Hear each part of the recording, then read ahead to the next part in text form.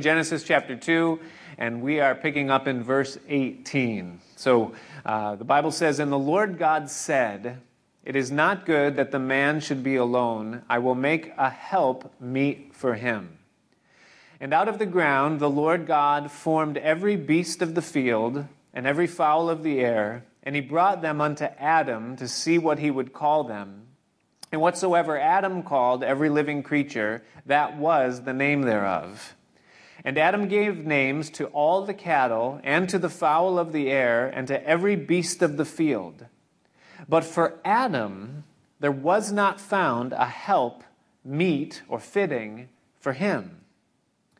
And the Lord God caused a deep sleep to fall upon Adam, and he slept. And he took one of his ribs, and closed up the flesh instead thereof. And the rib which the Lord God had taken from the man made he a woman, and brought her unto the man.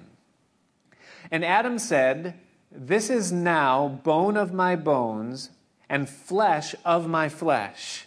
She shall be called woman, because she was taken out of man. Therefore shall a man leave his father and his mother, and shall cleave unto his wife, and they shall be one flesh.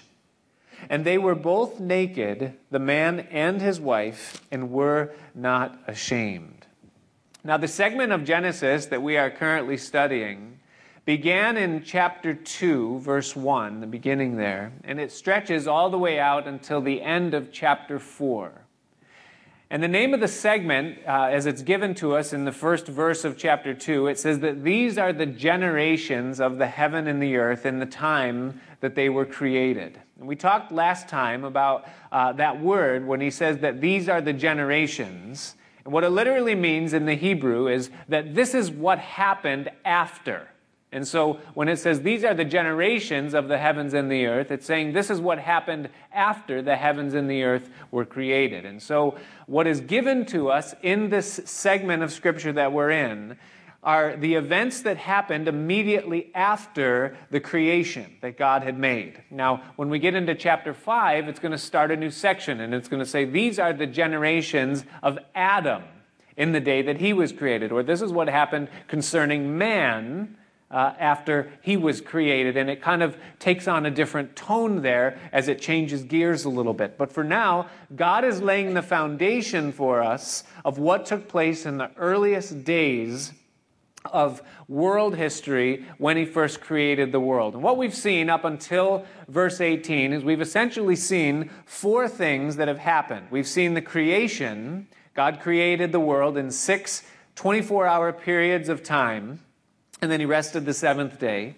We've seen also, secondly, that God has planted a garden in the east part of what he calls Eden, and he gives to us kind of a rough dimension of the size of that garden. It would be somewhere in the realm of about 350 million square miles. So the Garden of Eden was no, little thing there that Adam would be able to walk across in the period of a day, but it was a vast expanse of territory that was developed and beautified by God and then given to Adam for him to dress and to keep. And so a place prepared for him, a responsibility and a joy, a delight for him to be in that place, and God set him in it. The third thing that we're told is that in the middle of the garden, God planted two trees, the tree of life and the tree of the knowledge of good and evil. One that would sustain Adam, and the other one that not so much.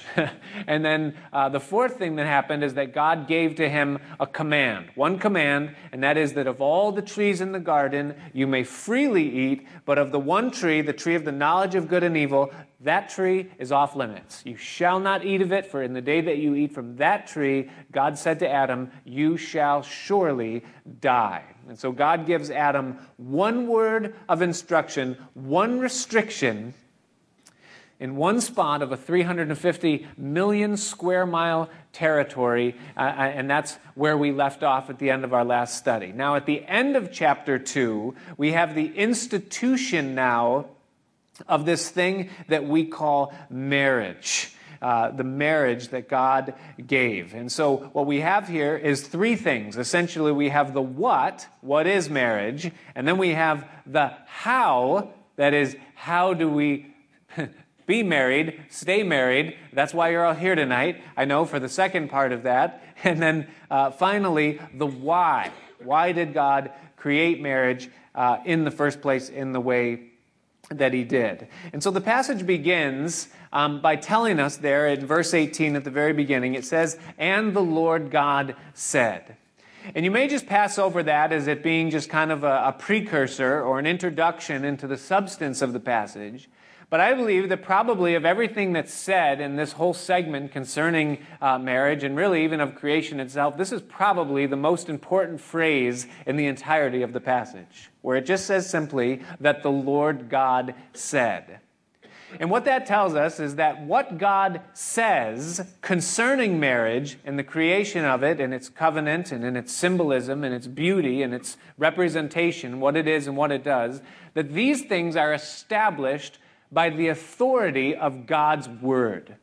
That God is the author of the institution of marriage. And what that means is that man does not, therefore, have the authority or the ability to change the definition of what it is, or to alter it in some way, or to let it kind of evolve with culture, or to be defined by the behaviors of men and women. God created it, and thus God owns it, and he's the one that tells us what it is, what it's for, and how it's done. And so it's important for us to understand that it's the Lord God who spoke these things and said these things.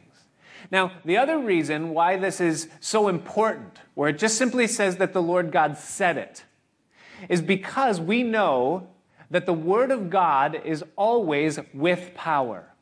God says that my word is living and powerful and sharper than any two-edged sword, piercing even to the dividing asunder of soul and spirit, joints and marrow, that it's a discerner of the thoughts and the intents of the heart. Through the prophet Isaiah, the Lord said that his word will not go forth and return to him without accomplishing the thing that he sent it to accomplish. And so the word of God is always with power. And what that means for you and I tonight is that if we want to understand marriage and we want to thrive and succeed in marriage, then if we heed the things that God says concerning it, and if we align ourselves in submission with what he calls it and tells us what to do in it, then we can be guaranteed that we're going to succeed in this most complicated and sometimes very difficult thing that we find ourselves in this world called marriage.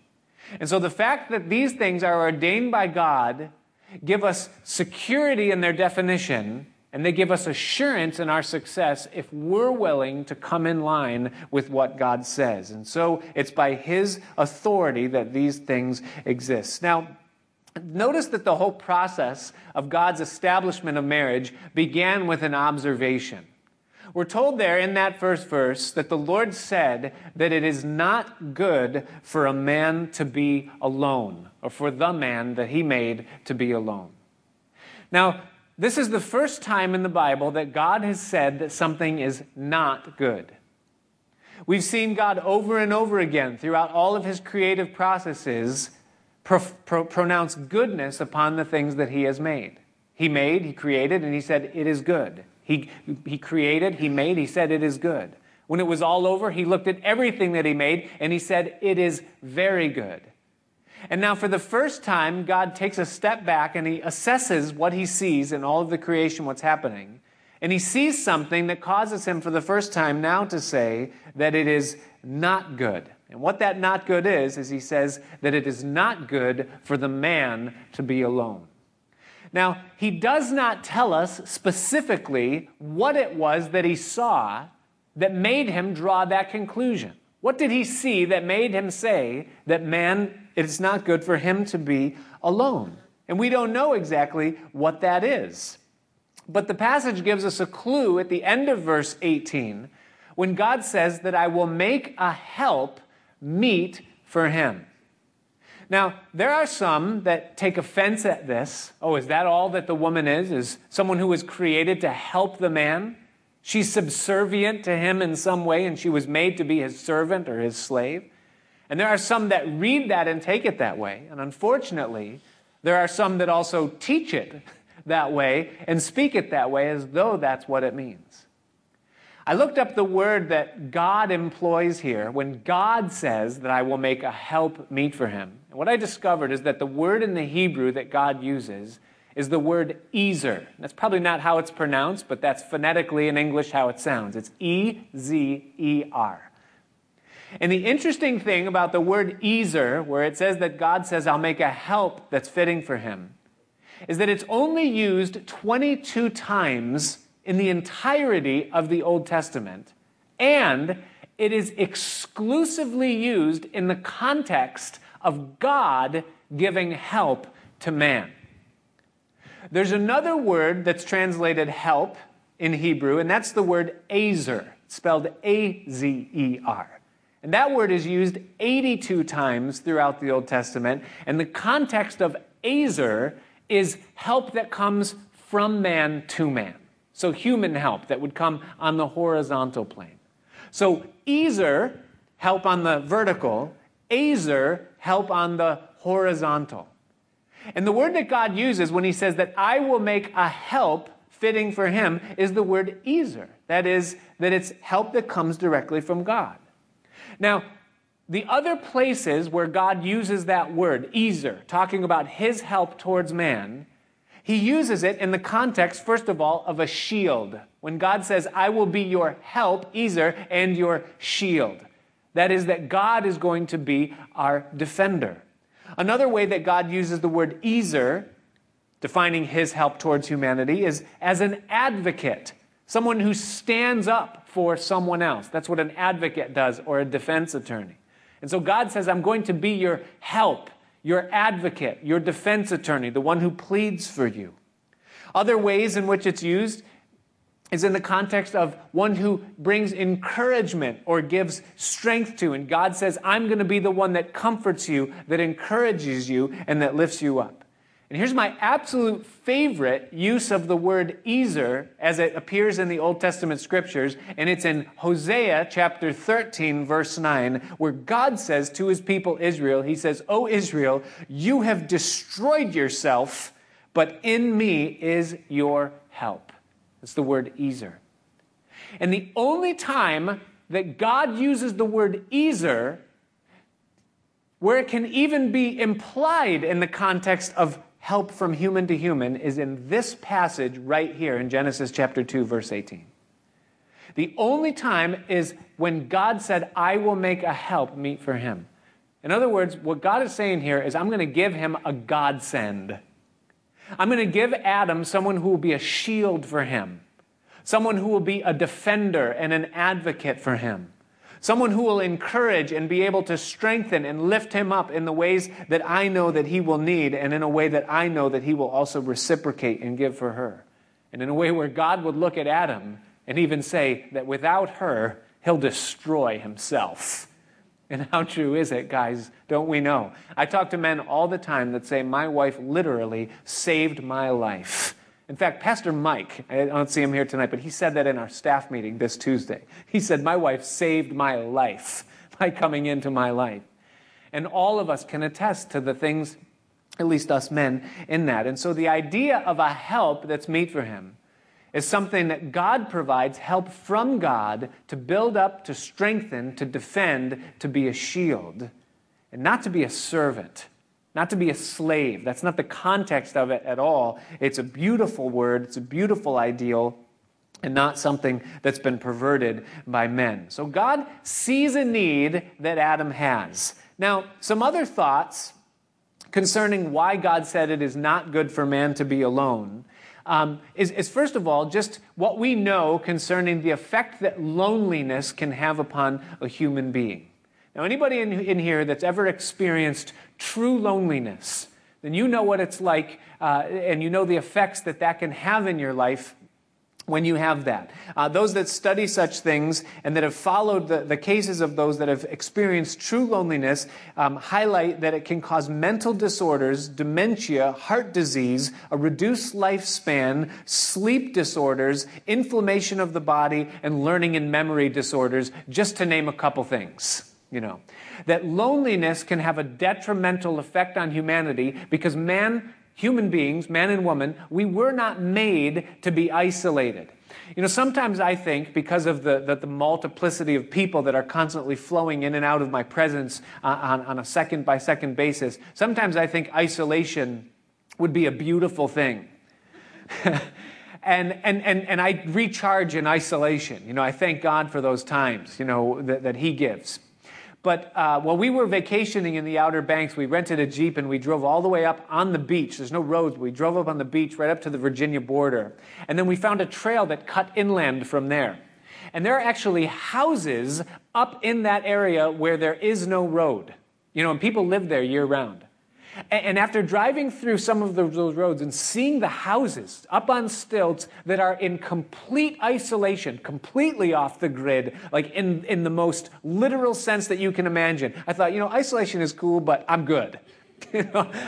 I'll take what I've got, because you could feel it. There was even a sense of the loneliness that existed in that type of circumstance. And so God could see that in man, that true loneliness, not a good thing. Another thing that we know about loneliness is that loneliness is fertile ground for temptation.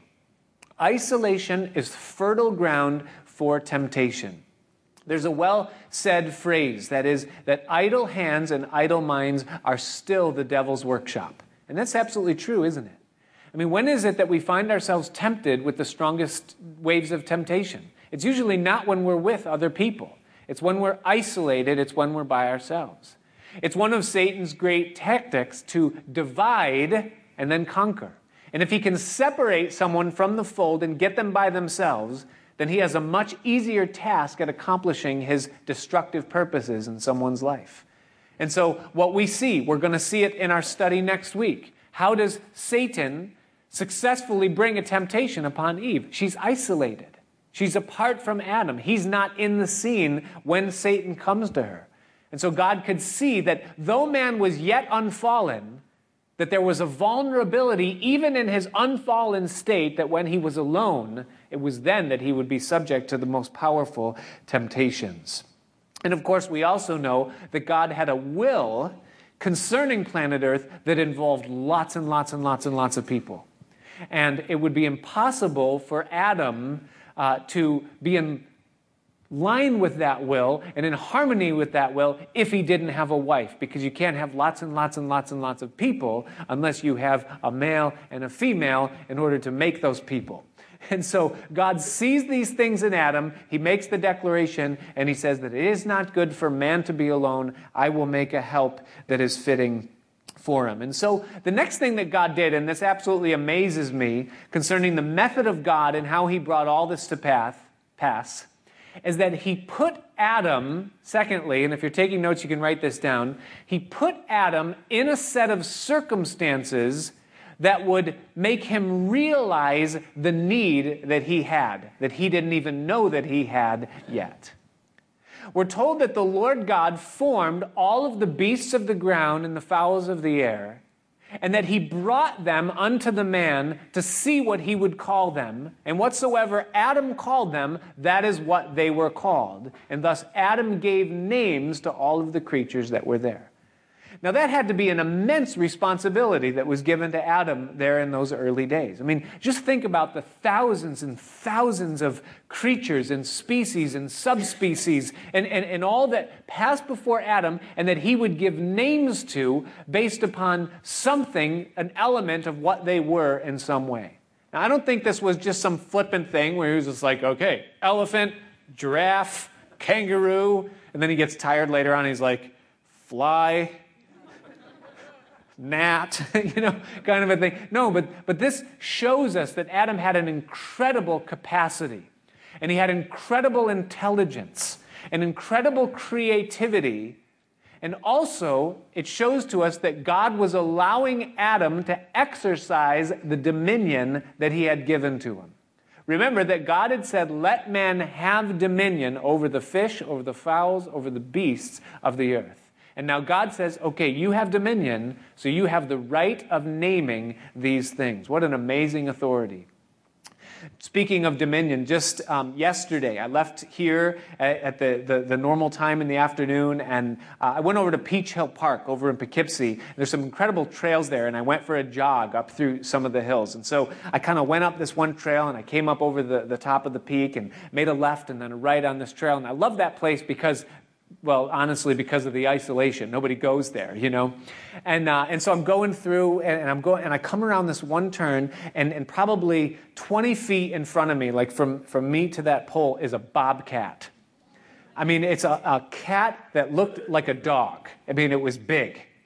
And it had its back to me, and it was standing right in the middle of the path. And so I'm running, out of breath. I come around this corner and then stop. And I see this thing, and I'm like, okay, we have a problem. Number one, I don't want to get eaten by a cat. Number two, I want to go where you are, and I don't intend to go back uphill. I'm going downhill now. This is not good. You know, so I looked at the thing, and it flashed in my mind that the Lord God has given you dominion over the beasts of the earth, and he has put the dread of you and all of these things, you know. So I squared up my shoulders, and I looked at the bobcat, you know, and I gave him one of these. I went, boom, boom, and scrapped me. And he turned around and he looked right at me, and I thought, that was really stupid. Why did I just do that? I should have picked up an apple and, you know. And I'm like, now I'm in this thing, you know. So it's like we're either having a Samson moment or I'm dying today, you know. So I gave him another one, slap, slap. And he looked at me for another minute, and then he took off into the woods. I thought, yeah, you know, the word of God, you know. And then I thought maybe I should turn around and go the other way anyways, in case he just waits in the bushes and says, oh, yeah. But I didn't. I finished the run. But dominion, right? God gave Adam the authority to exercise the dominion that he had given.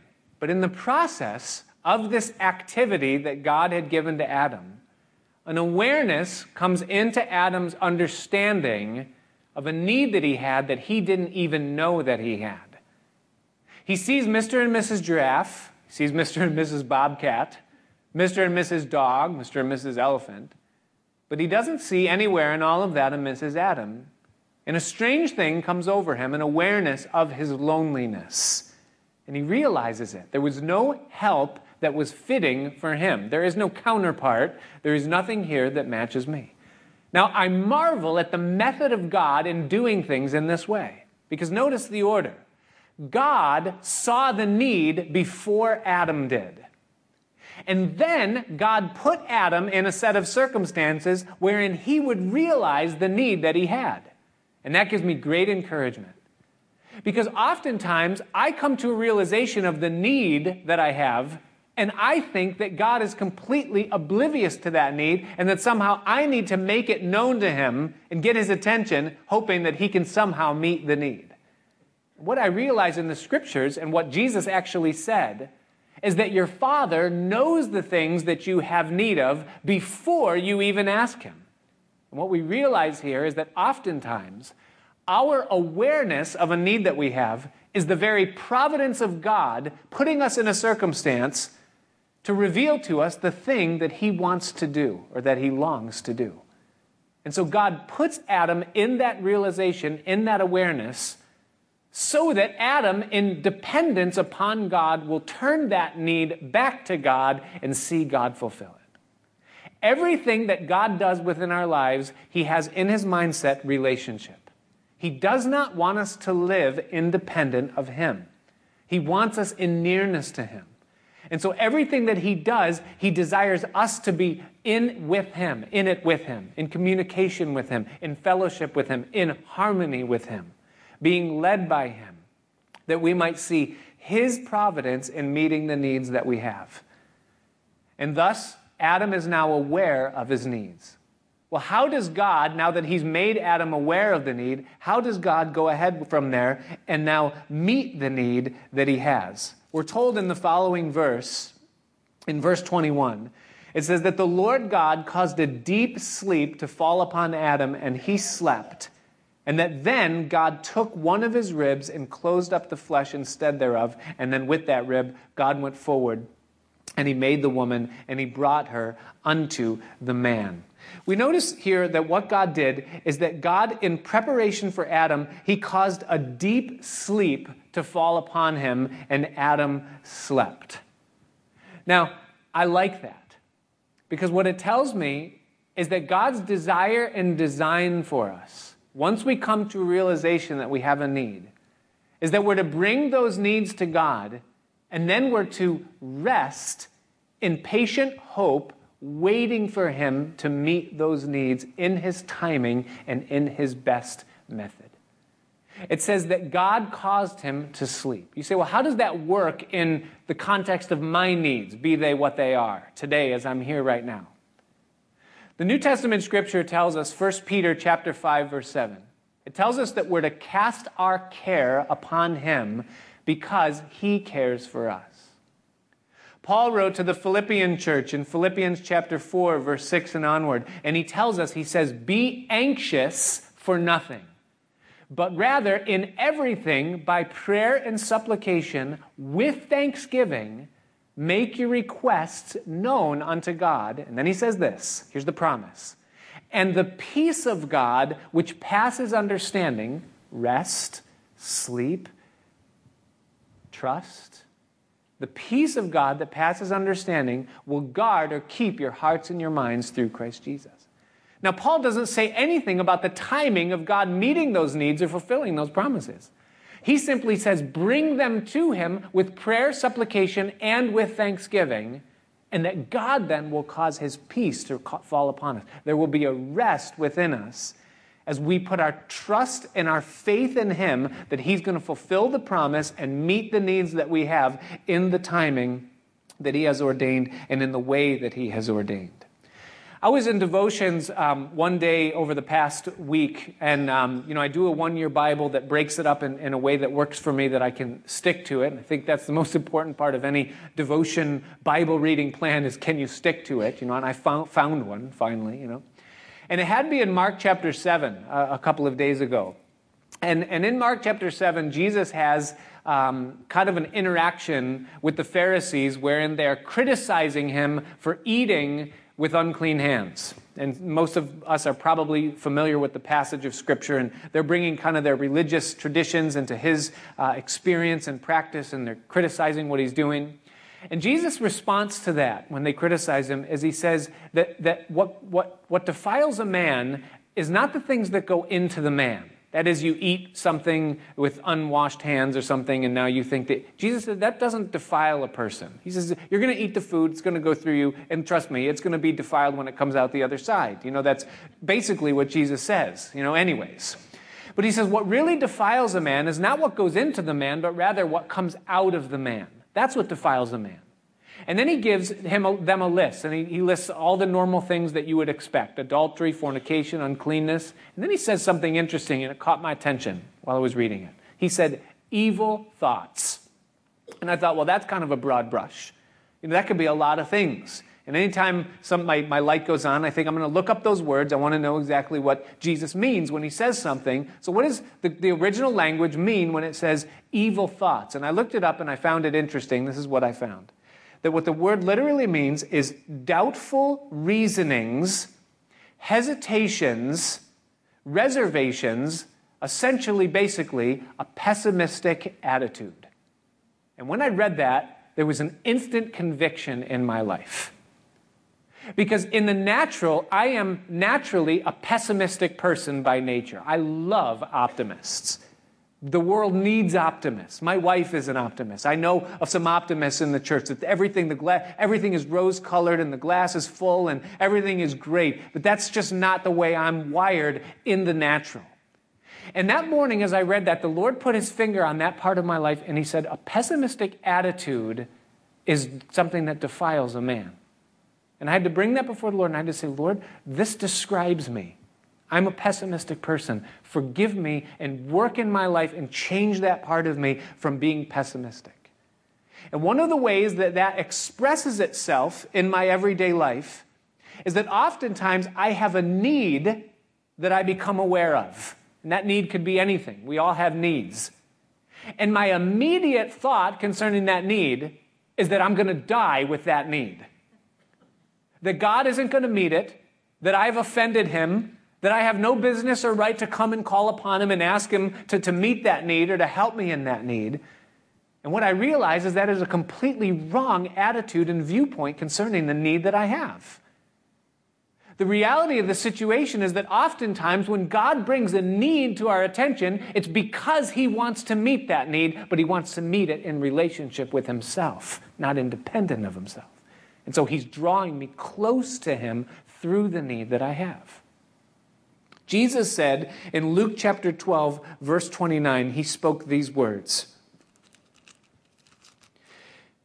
He said, "And seek not what you will eat or what you will drink, neither be ye of a doubtful mind. For all those things do the nations of the world seek after, and your Father knows that you have need of these things. But rather seek ye the kingdom of God, and all these things shall be added to you." And so the Lord tells us not to be of a doubtful mind, but with prayer and supplication and thanksgiving to make our requests known to God, and then let his peace rest upon us while we wait for him to work behind the scenes to bring the need to pass. Now notice that it says in the passage also that God caused a deep sleep, a peace, to fall upon Adam, if you would. And it says, and he slept. It worked. Which means that Adam found himself in a position where he was completely at rest concerning the process, the timing, and the outcome of what God was doing in that season of his life. He was completely anesthetized to all of it, and he had no clue what God was doing behind the scenes. He was oblivious to it. Someone could have come to Adam in that time and said, "Well, Adam, how is God working to meet your need?" "I don't know. I'm asleep. I can't even tell you." "Well, have you seen the wheels turning? Have you seen anything happen?" "Nope, nothing, not at all." "Well, then how do you know something is happening?" "I don't." And he didn't, and he wouldn't. And oftentimes, as it concerns us, we have absolutely no idea what God is doing behind the scenes to prepare the answer for the things that we're praying for. But here's what we need to know. He absolutely is working behind the scenes, and he's bringing those things to pass. And he's doing that with Adam. Adam's responsibility, lay it before God and rest. And that's our place, to put our absolute trust in him and allow him to determine the timing, the way, the method, and the outcome of what it looks like in the end. And thus we see God working behind the scenes to bring all of this to pass. We're then told in this whole thing how God does what he does. We're told that he took a rib from Adam. The word that is used there in the Hebrew for rib is the word tsela, T-S-E-L-A in the Hebrew. And what it literally means is the side. It doesn't mean the rib bone necessarily, that God took one of his ribs and okay, now you're missing one. No, but rather he took something from the side. And what that does is it changes the context from the bone, the actual thing or item, to the part of the body from which the woman was formed.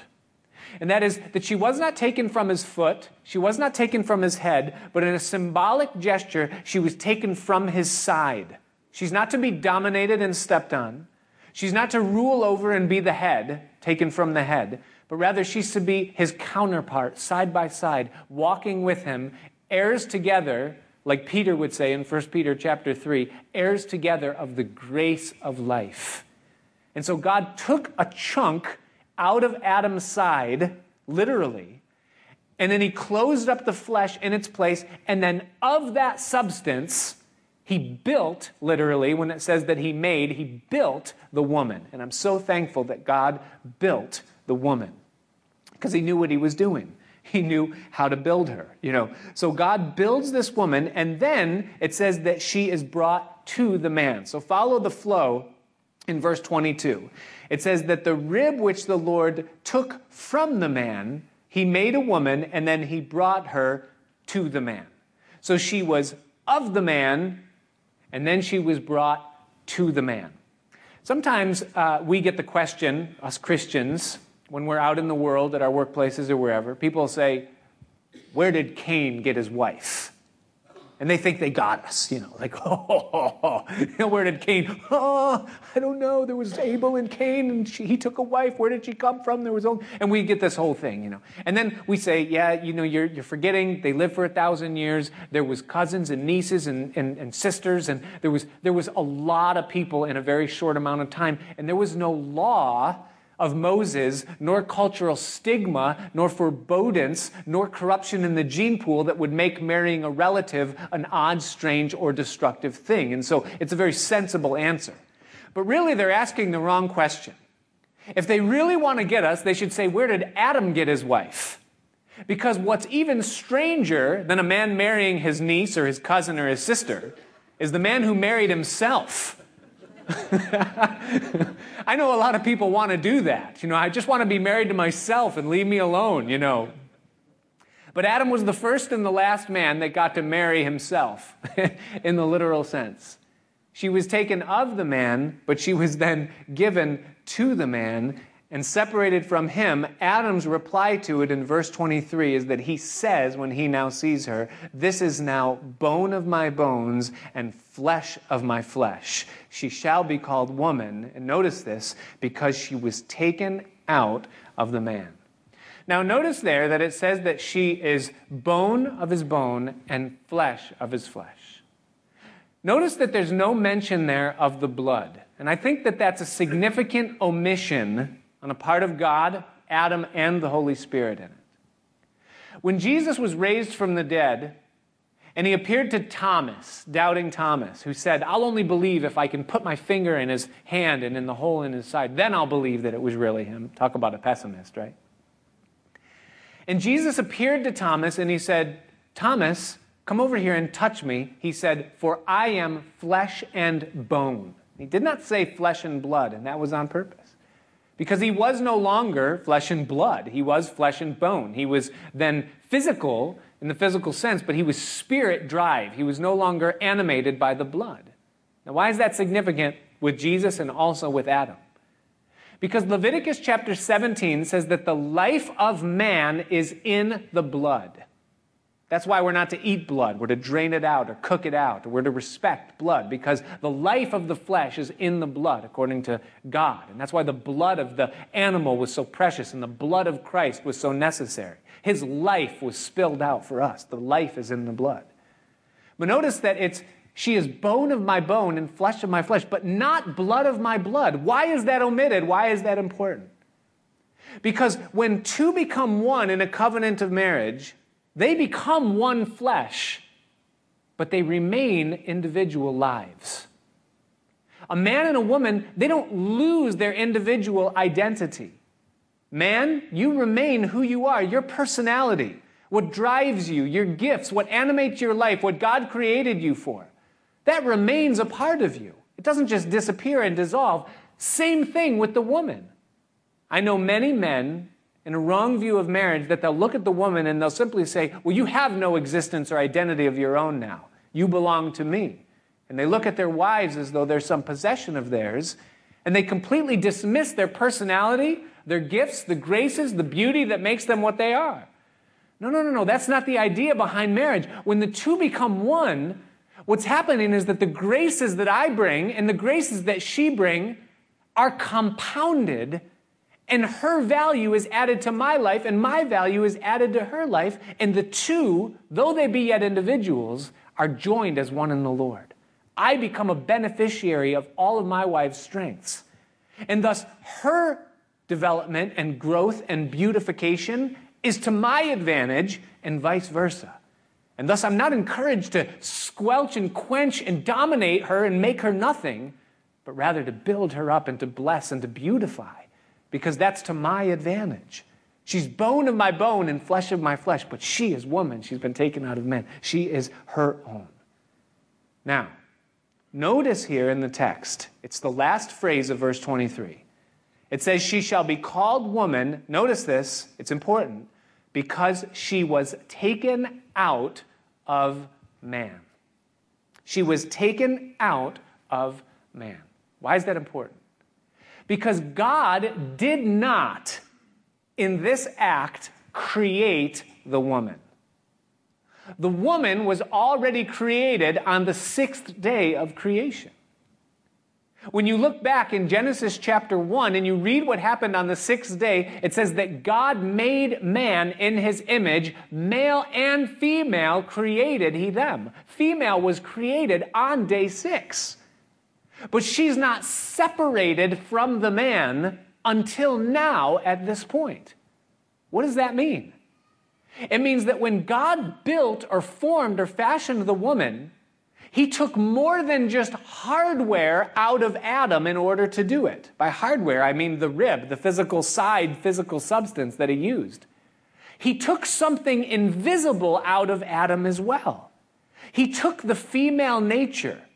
He took the female role. He took what the female is. He took that out of Adam and he made something separate. Keep a finger in your place right here in Genesis chapter 2 and really quickly just turn over to Genesis chapter 5. It's just 1 or 2 pages over to the right. I want to show you this. Notice what God says here. And if you don't have a King James Bible, look at it on the screen. He says this. He says, "This is the book of the generations of Adam. In the day that God created man, in the likeness of God made he him." Follow it. God made man, and he made man in his image. Now watch this, verse 2. Male and female created he them. Now do you see the plural there? Now one has become 2. Male and female created he them, and he blessed them, and watch this, and he called their name. You see that that's singular? It's not plural. He's gone from singular to plural, back to singular. He called their name Adam in the day when they, now you're back to plural, were created. You say, what in the world? Does God need to take an English class? Did he not know what he was doing when he wrote this down? Doesn't he need to understand the difference between singulars and plurals? No. This is specific. This is the way God made it. He made man in his image, the combination of the male and the female nature in one, complete. Then he separated the female part of what makes man in God's image what he is. And then he put the 2 back together in a relationship called marriage, and he called their name singular Adam. What does it mean? It means, listen, it means that the true expression of man made in the image of God is the male and the female joined together in the covenant of marriage. That is man made in God's image. When you take the male and the female and join them together in the covenant of marriage. That is the witness of the true image of God. And by the way, subnote, asterisk, parentheses, that is why, huge note here, that's why homosexuality is an abomination to God. That's why. Do you understand? There's a why. People say, well, God is a bigot. God's against my sexual preference. God is... No. It has nothing to do with preference. It has everything to do with representation. God is holy, and man is made in the image of God.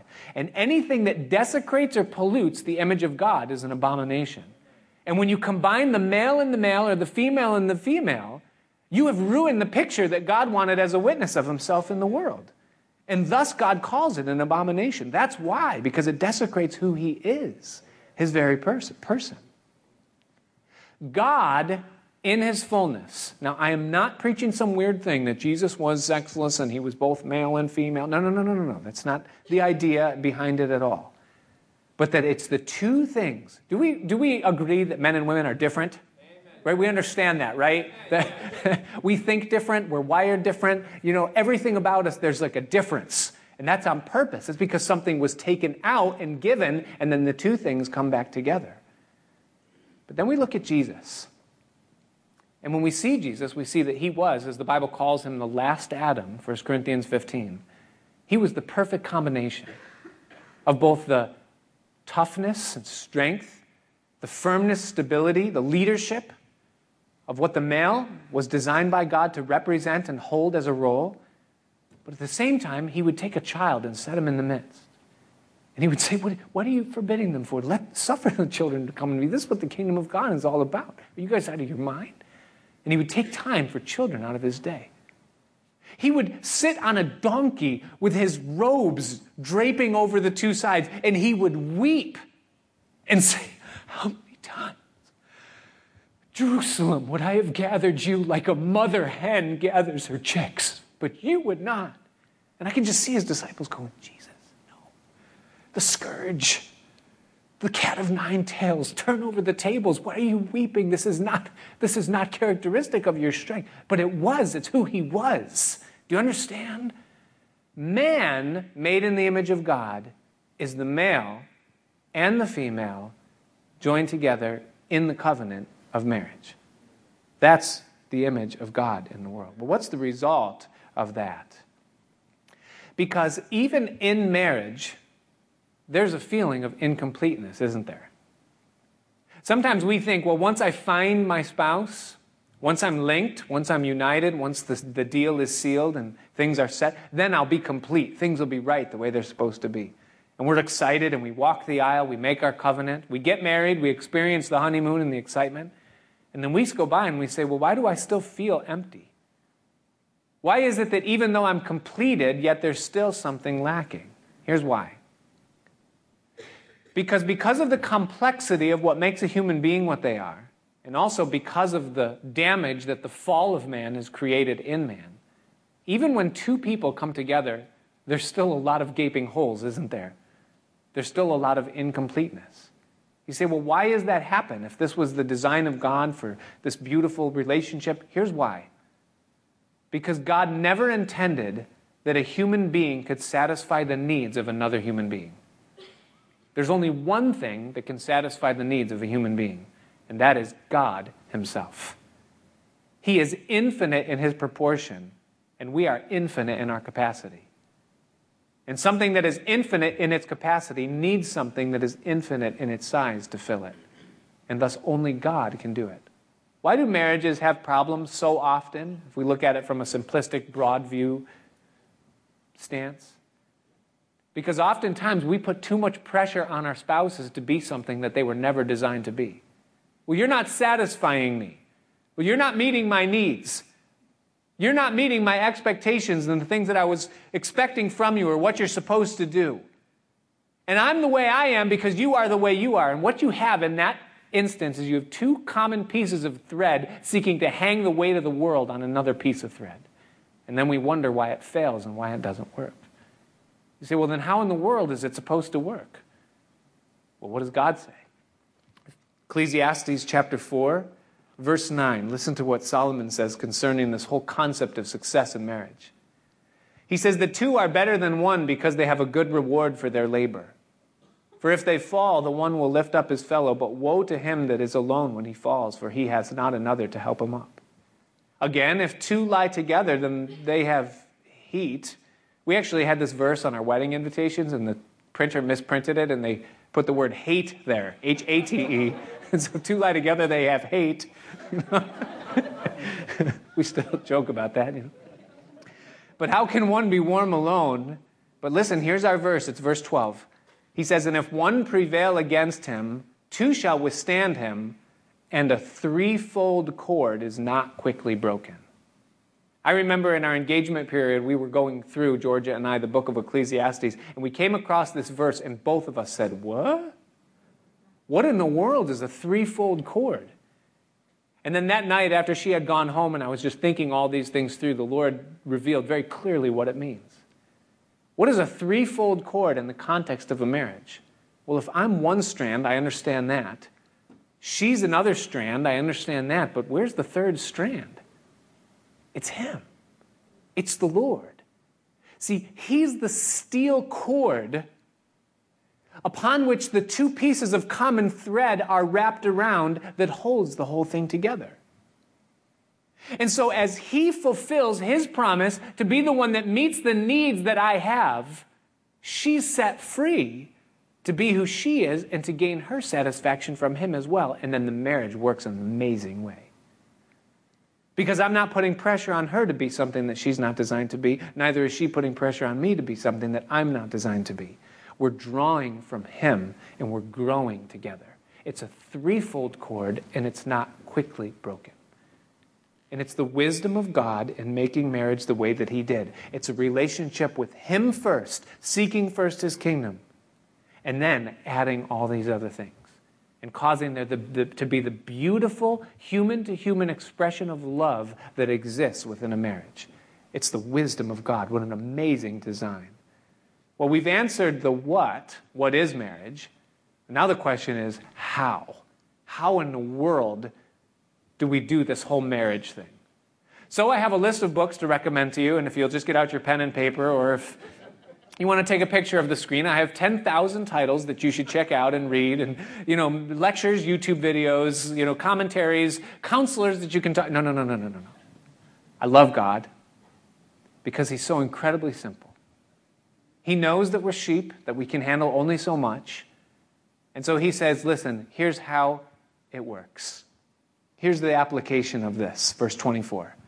He says, therefore, connective junction. Connects what he said with what comes next. Here's the instruction. Here's how it works. Shall a man, and it goes for a woman too, leave his or her father and his mother, shall cleave unto his wife, and they shall be one flesh. And then they were both naked, the man and his wife, and they were not ashamed.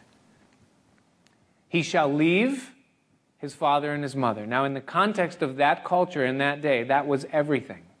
You lived under your parents' guidance. You were under their authority. You were under their provision. You were under their counsel. You were under their opinion. That was your whole life in those days, whether you were a male or a female. And what he's saying is that you leave all of that behind when you make a promise to another person to enter into matrimony or marriage with them. In other words, every other part of your life that was lived prior to that covenant becomes old, obsolete, and it passes away. And that now, moving forward, the only thing that exists is your relationship between you and your spouse. So many marriage problems arise because people are holding on to things in the past that they are called to part with. Leave the things that are past. Old friendships, old flames, old memories. Even the counsel and directive and will of parents that can be strong and opinionated. All of that must go. And the relationship must take center stage in your will and in your decision making from here on out. You're to leave the father and mother. The second thing he says, is that you're to cleave unto your wife or unto your spouse. What does it mean to cleave? To cleave simply means that two things become joined together and they are now inseparable. There is no longer any air gap that exists between the two entities, but they are completely one in every way. Physically, spiritually, and soulically, or emotionally, or in the mind. Is that relationship is to have nothing that comes between it. It is to be so sanctified and so holy, so set apart that nothing can get in. It also means and highlights or implies commitment. Is that when the two become one, the two things become inseparable. When the Pharisees were talking to Jesus about divorce, they said, Jesus, is it lawful for a man to get divorced for any reason? Jesus looked at the Pharisees and he says, well, what does the scripture say? And they quoted Moses, Deuteronomy 24. They said, well, Moses said we could get divorced. And Jesus said, whoa, back up. I see what you're doing here, bringing it down, trying to politicize this, He goes, what did God say? Jesus brought it into the framework of Genesis chapter 2. He said, no. God said, in the beginning, he made them male and female, and for this reason, a man shall leave his father and mother, cleave to his wife, and they two shall be one flesh. Then, listen, here's what Jesus does. He applies it. He says, therefore, what God has joined together, let not man put asunder. Which means that Jesus' commentary on this verse is that part of what it means to cleave is that divorce is not in the vocabulary of the married couple. It doesn't exist. God has joined it together. You've come before God and you've made a covenant of the two becoming one. And therefore, there can be no separating of it because God has done it and he doesn't change his mind. He's the Lord, he does not change. Now, of course, we understand that in the case of fornication, uncleanness, adultery, we understand that there is a place for it. There is allowance for it because of abuse in those types of things. But apart from that, part of the recipe that makes a marriage work is the mindset that this thing is till death do us part. There's no option. There's no out. There's no we don't like it. There's no we'll try this a different way. We'll go our separate ways. It doesn't exist. If there's an out, guess what man is prone to do? Take it, right? Give me the easy road. Path of least resistance. I'm for it. Let's do it. But no, it doesn't exist. When it doesn't exist, your option becomes make it work. And it's in the make it work that the marriage begins to develop. The Bible calls us living stones. You know what stones do? They rub together. They grind on each other. But in the outcome, they fit together perfectly. And that's God's design. So you'll cleave, the two become one, and then finally it says that they were both naked, the man and his wife, and they were not ashamed. Now, this is not just simply giving us a fact of the appearance of Adam and Eve and the fact that they weren't wearing clothes. Yes, that is true. They were literally naked. But nakedness in biblical context speaks of something more than just the physical reality of clotheslessness. Nakedness in the Bible speaks of vulnerability. It speaks of transparency. It speaks of knowing intimately, knowing someone intimately. When the Bible says in Hebrews 4:12 and 13 that all things are naked and open before the eyes of God in our lives, it means that He can see right through us and He knows us to the very depths of what we are. And this is probably the most beautiful thing and highest ideal that God had in mind when He created marriage in the first place. That there would be nakedness between a man and his wife. Not in the physical sense. It goes without saying. But in the spiritual sense, in the emotional sense, that there would be absolute vulnerability, that there would be absolute transparency, that there would be no covering or need to hide behind whatever. So that the reality of who I am, of what I am, and the way I think would appear to my spouse. What we're called to do in marriage and what makes marriage work is the fostering of transparency. That is, that I am to enable my wife in every way that I can to be as naked as she can. Now, if there were kindergartners here, you go, but you understand what I'm talking about. That she can be transparent, that she's free to be who she is, that she doesn't feel like she has to clothe it and hide it from me because I'm going to mock her in some way. Or because I'm going to put my finger on that part of her nakedness and point it out like Noah's son Ham did when his father was naked and uncovered in the tent. And expose it in some way and ridicule it or criticize it. Something that probably about her personality that maybe she doesn't even like herself, but I'm going to exploit it and what that does, it makes her put clothes on. I'm never, ever, ever going to expose that part of who I am to you ever again because it hurts too much.